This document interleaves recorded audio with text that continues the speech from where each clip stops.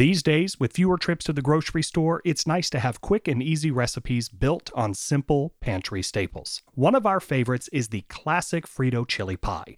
2 states claim they are the birthplace of this dish: Texas and New Mexico.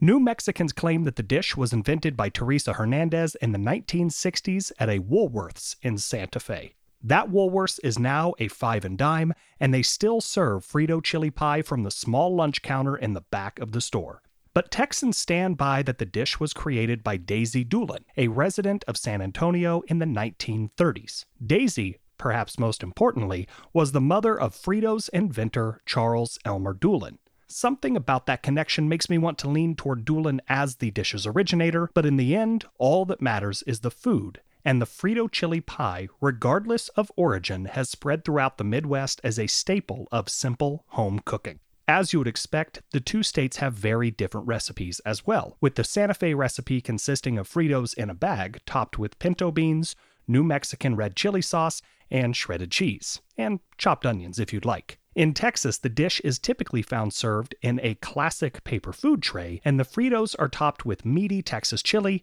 the kind without beans, and cheese. As with everything we create here on Cooking with Fire, we've taken inspiration from both recipes and created a unique Frito chili pie that is sure to please. Head over to kmuw.org to grab that recipe today and cook up this comforting meal for yourself or your family tonight. For KMUW, I'm Josh Cary.